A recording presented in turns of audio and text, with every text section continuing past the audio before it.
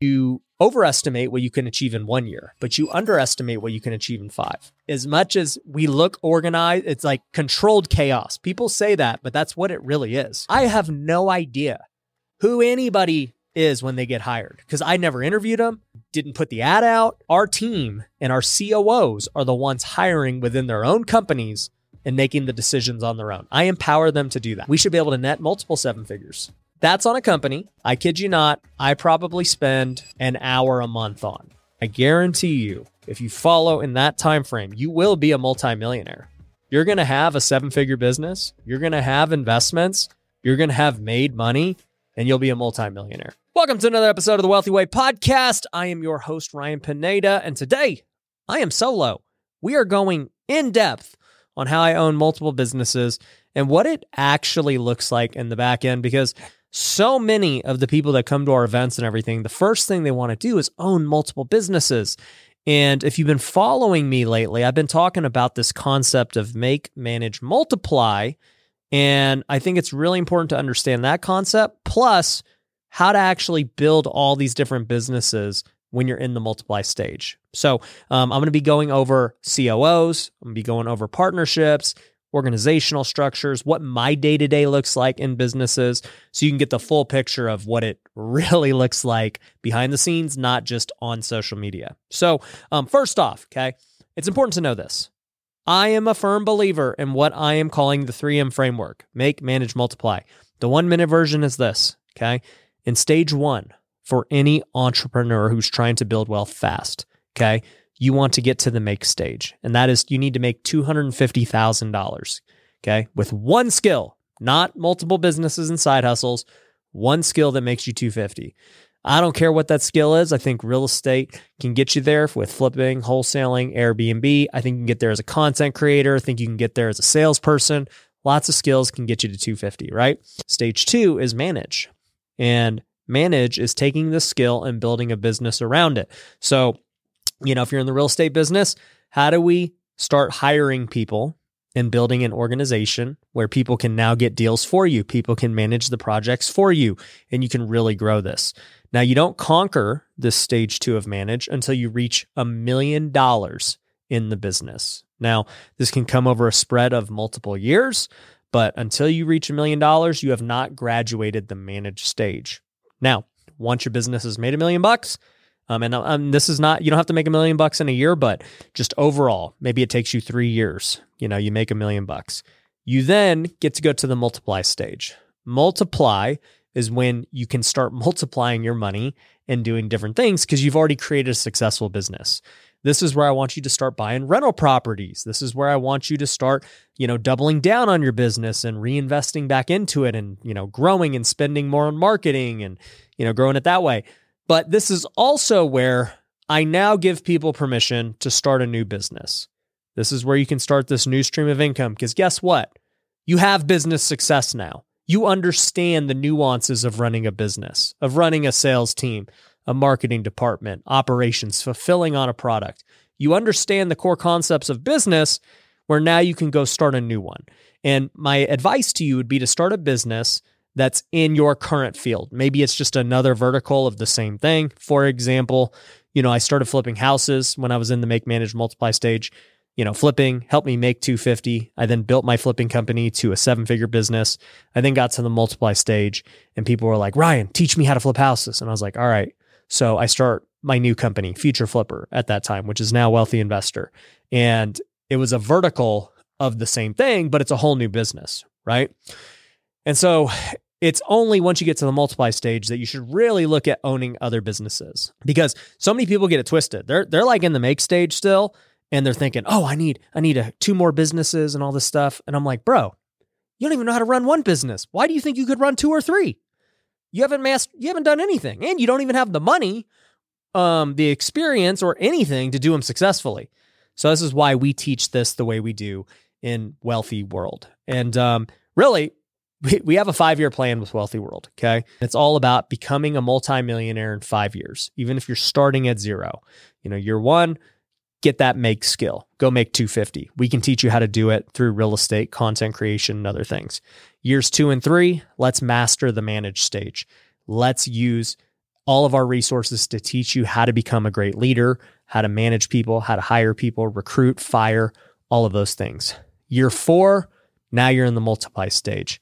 And let's figure out how to start a new business, how to reinvest in your current business and do it even bigger.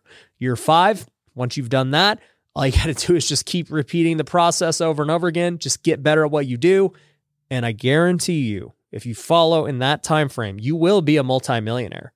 You're going to have a 7-figure business. You're going to have investments. You're going to have made money, and you'll be a multimillionaire. That's how you go from 0 to multimillionaire in 5 years. Sounds simple, but obviously there's a lot of things that have to happen along the way. But my point is, like, to truly become a multimillionaire, it's not something that's going to happen a year from now. Like, you need to really go into it with this 5-year time horizon. There's a saying that people you overestimate what you can achieve in 1 year, but you underestimate what you can achieve in 5, right? So like for me, I started flipping houses in 2015. So that was my point when I was at 0, and 5 years later, in 2020, I was a multimillionaire. I had multiple businesses. I had rental properties, multimillionaire. So you can do it. I did it. You can as well. All right. Now, that being said, okay, let's talk about just once you're in this multiply stage, because many of you watching this, hopefully you're already very successful. You're already in the multiply stage. You've made 7 figures, in a business with one skill. And now you're thinking, Ryan, look, I want to own multiple businesses. I really love the game business. I'm thinking about starting this company, that company, whatever. Okay, how do you go about it? How do you run them? How do you pick which one to start? So let's talk about the idea. When you're going to start a new business, or even not even start a business, but potentially buy a business, right? You need to first figure out, okay, what is the business I want to do? And be very picky with this, because what I see people do, which is wrong, is just all of a sudden like have an opportunity brought to them, and it's the first opportunity and they're like, oh yeah, this can make money, let's do it. And it's like, no, that's not what you should do, okay? You should evaluate it through the lens of, number 1, is this worth my time? Okay? Because there's lots of businesses that are going to be time sucks that are not worth it. So you should have a really good idea of just opportunity cost in your mind. You're like, okay, well, this new business is going to take, 20, 30 hours a week of my time to go do this, and it's going to make this much money, on the projection. If it's worth it and you're passionate about it, cool. If it's not, then you're like, all right, this is not a good opportunity. If somebody told me like, Ryan, dude, let's partner up on a couch flipping business, I'd be like, nah, I'm good. It's not a good enough opportunity for me. It doesn't mean it's a bad business. Doesn't mean it can't make money. It's just not the right opportunity for me. So the first thing you have to do is evaluate the opportunity and see if it's worth your time or not. Okay. So that's number 1. Number 2, thing I always ask myself is, does this business amplify my existing business?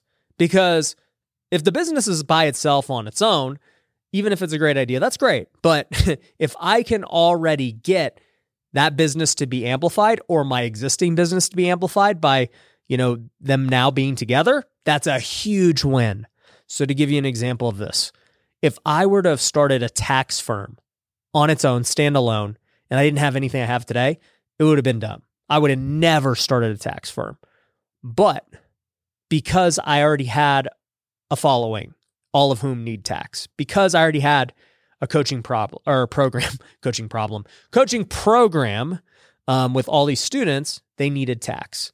Because, I have this social media following now, I have experience, people were always asking me about tax and accounting and everything else. And so guess what?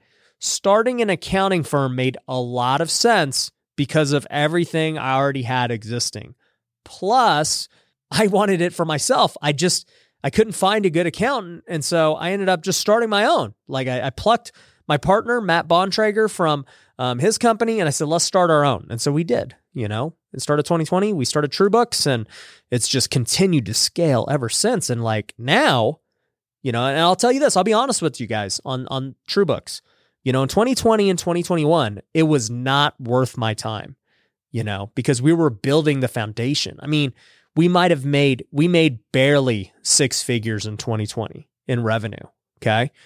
2021, I think we 6x'd, right? And so it was good, but still, after all of our expenses, our cost, and, profit splits and distribution, like all the stuff, I didn't even make six figures from it personally. So for 2 years, I made no money on TrueBooks. And then in year 3, we became a multi 7-figure company. And guess what?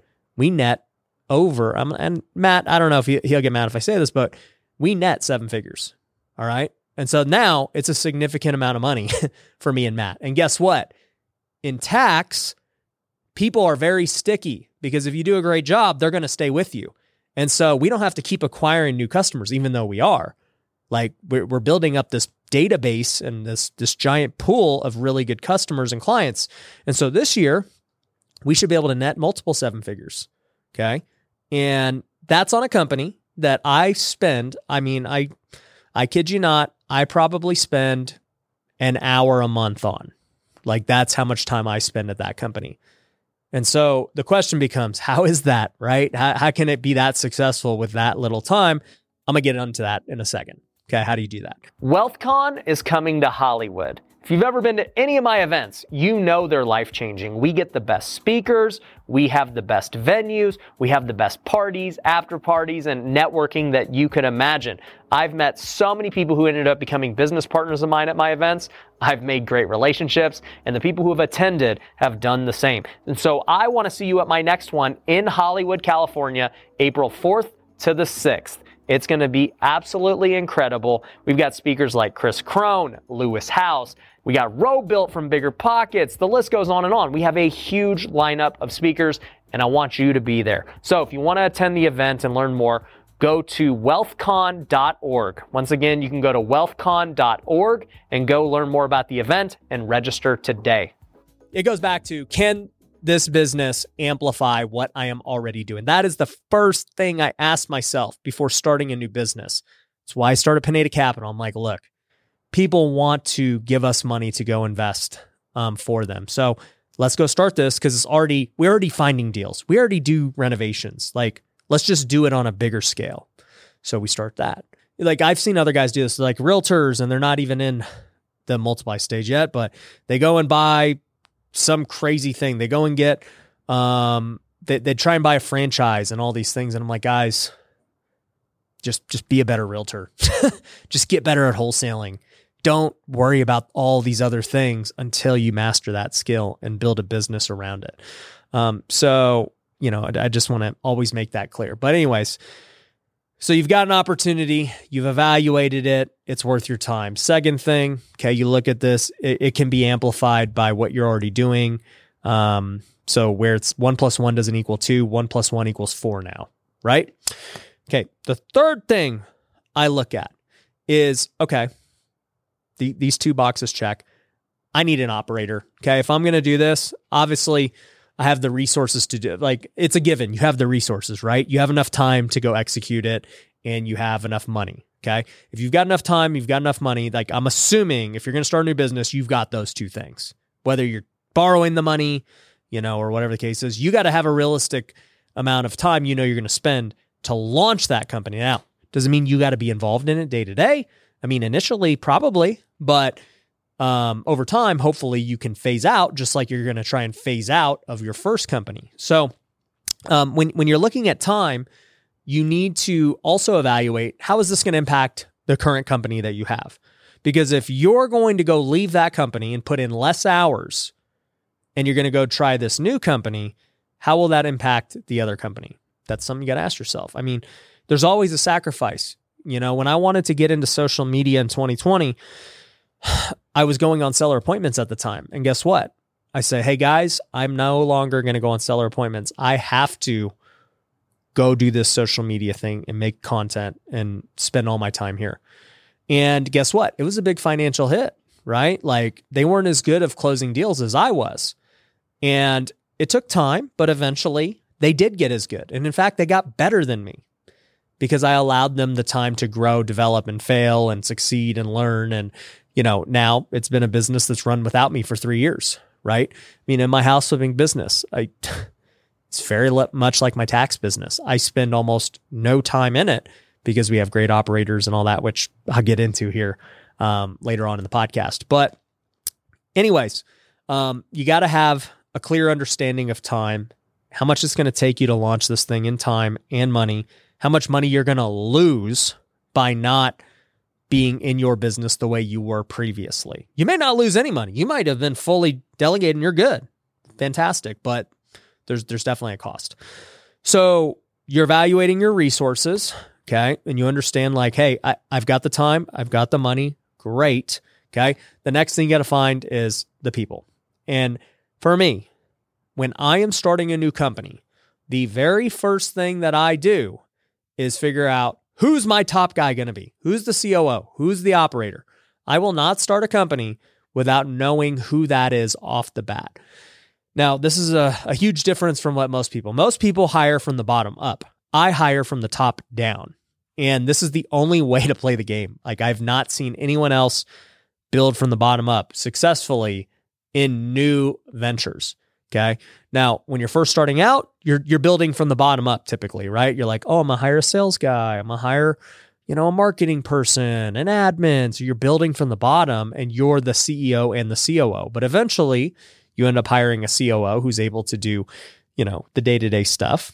And that's kind of what happened with me, right? I was in my house flipping business. I hired a COO.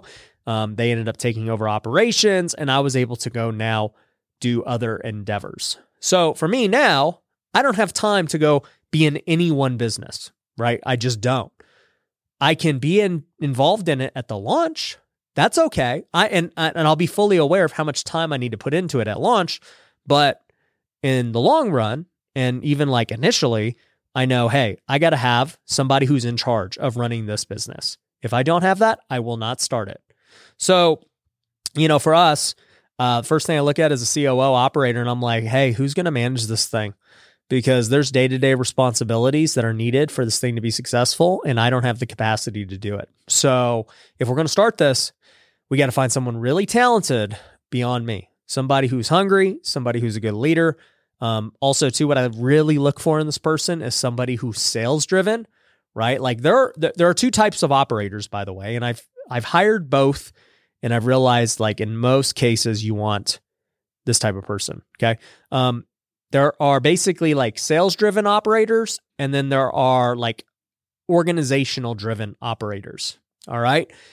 And they're both like needed once you get to a big level. But when you're starting a company from zero, you need the salesperson because the operations guy ain't going to get the business off the ground. They just don't know how. And they're good at managing what's already built, okay? But they are not good at taking it off the ground. You need sales and you need marketing to get a business off the ground. So if I'm going to hire an operator, it's a brand new business, I'm usually getting somebody who is very sales driven and figuring out how we can generate revenue for this business, okay? That's my number one goal with a good operator. But, do I have other operators who are very just organizationally driven? I brought up TrueBooks, my tax firm earlier. Matt is very much this way. Matt is very organizationally driven. He is so good at the organizational side. And so he is at the end of the day, and I want that in a tax guy, right? In accounting, right? I don't want somebody who's just crazy running that. But if we had somebody that was more sales driven, I should say I was the sales-driven catalyst early on with TrueBooks, helping us, get more clients and customers. And so I was being sales-driven in other ways that were a funnel to TrueBooks. So by being sales-driven towards growing my education company, it in turn allowed TrueBooks to get those same people. And so even though TrueBooks didn't have a sales-driven culture, it got it anyways. And so Matt was it was just very much perfectly set up. And it goes back to how 1 + 1 = 4. By having the education and TrueBooks together, it was 1 + 1 = 4. Because TrueBooks standalone didn't need to do all of the marketing that it would need to do if it was just its own company with nothing else, right? So anyways, I like to have sales-driven operator, I should say, if I'm going to start a company from scratch. A guy when I look at some of my other operators, Brian Davila at, Wealthy World is very sales driven.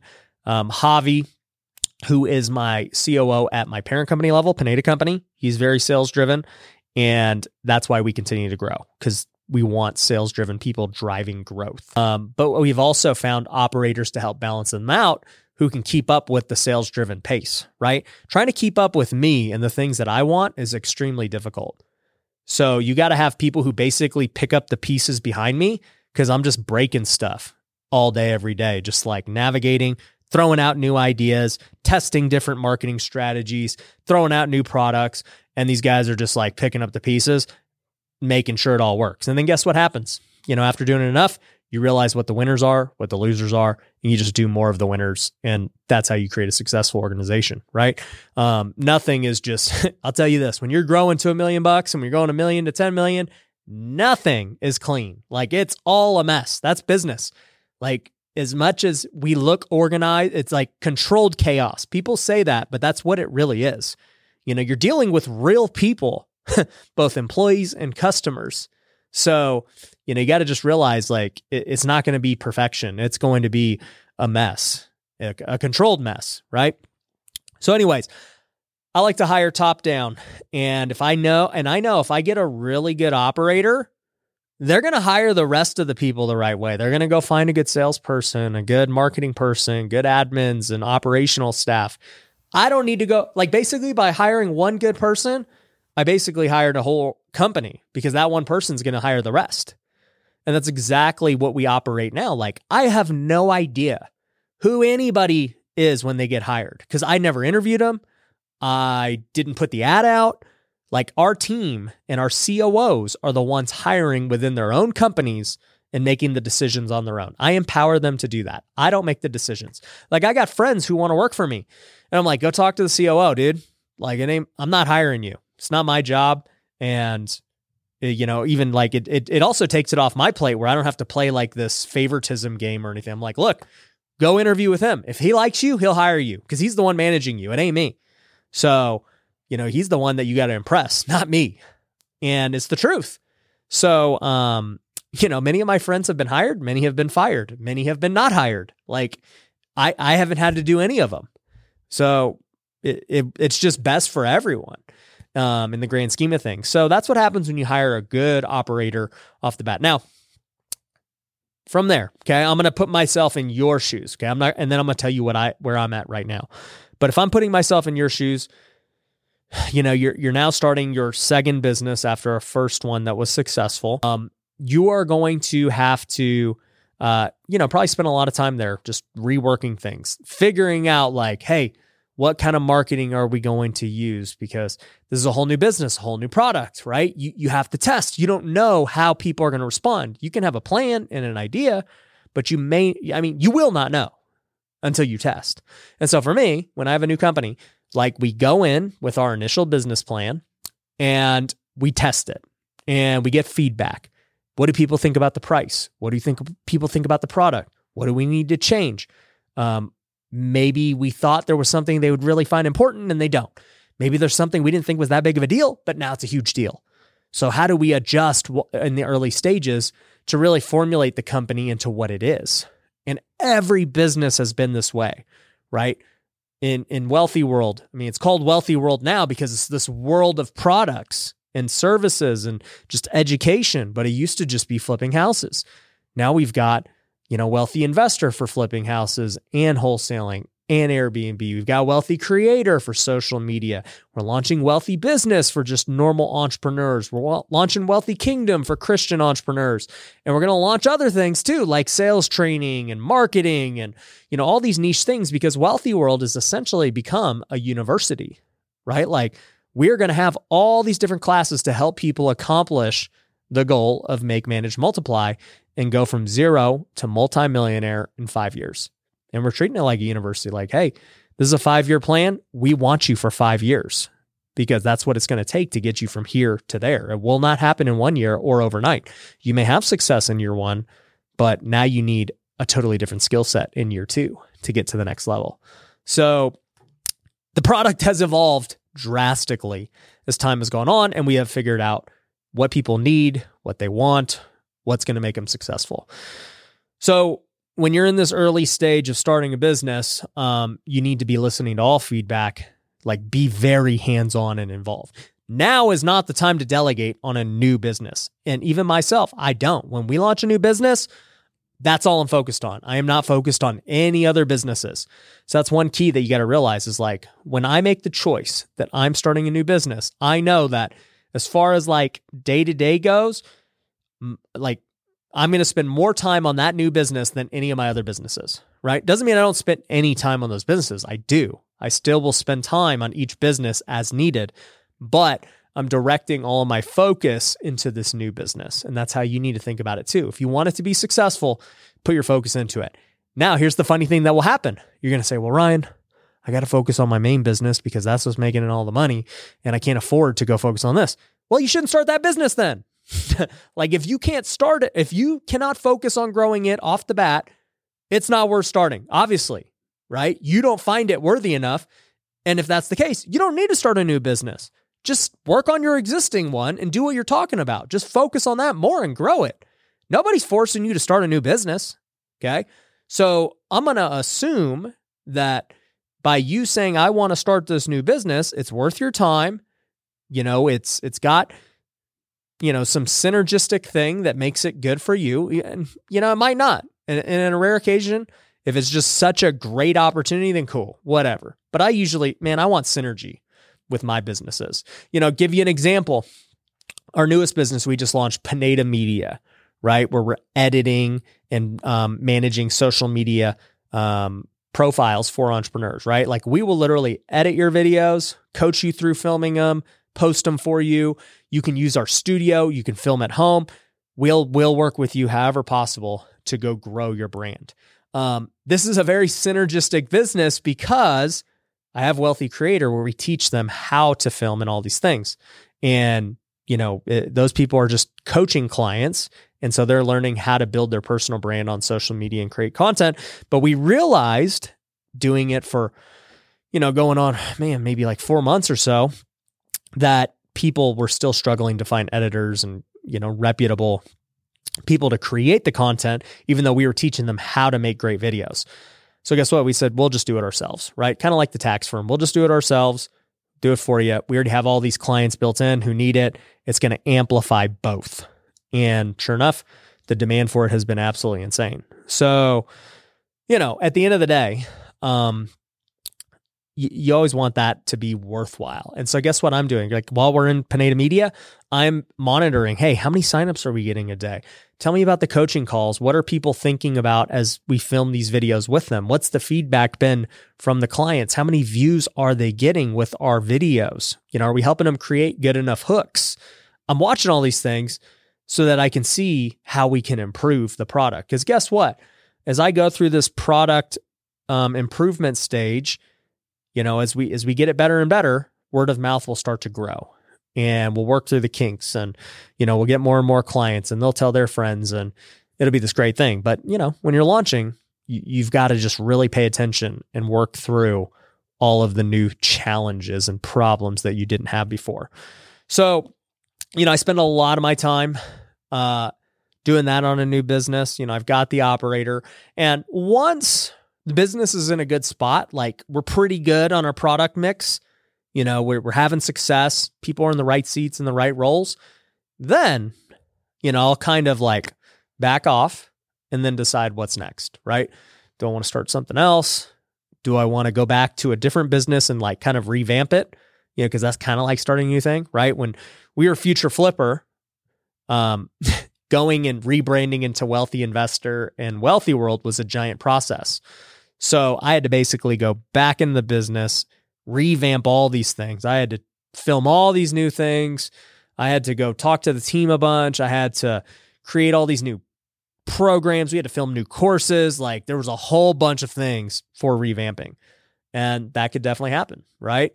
You know, the market shifted in real estate. I had to go back in the house flipping company and totally change how we were getting deals and start doing more creative stuff.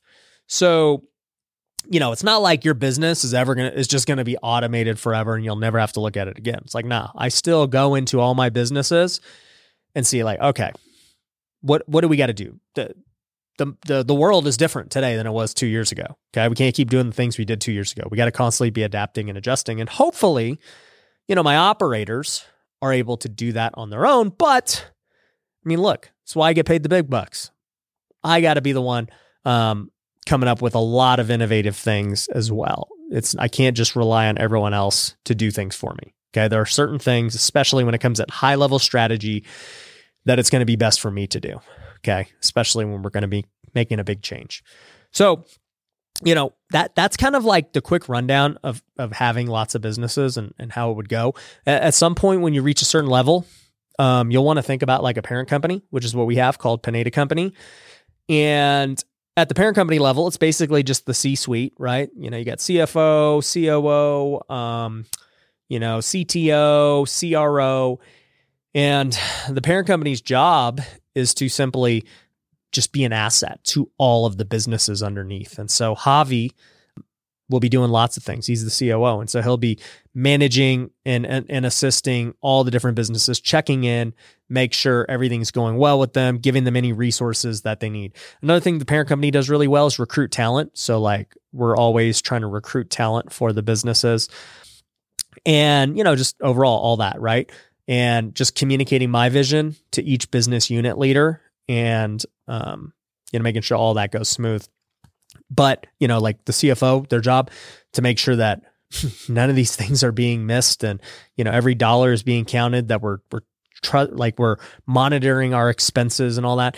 We had something happen the other day. One of my good friends, we actually paid him $55,000 on accident.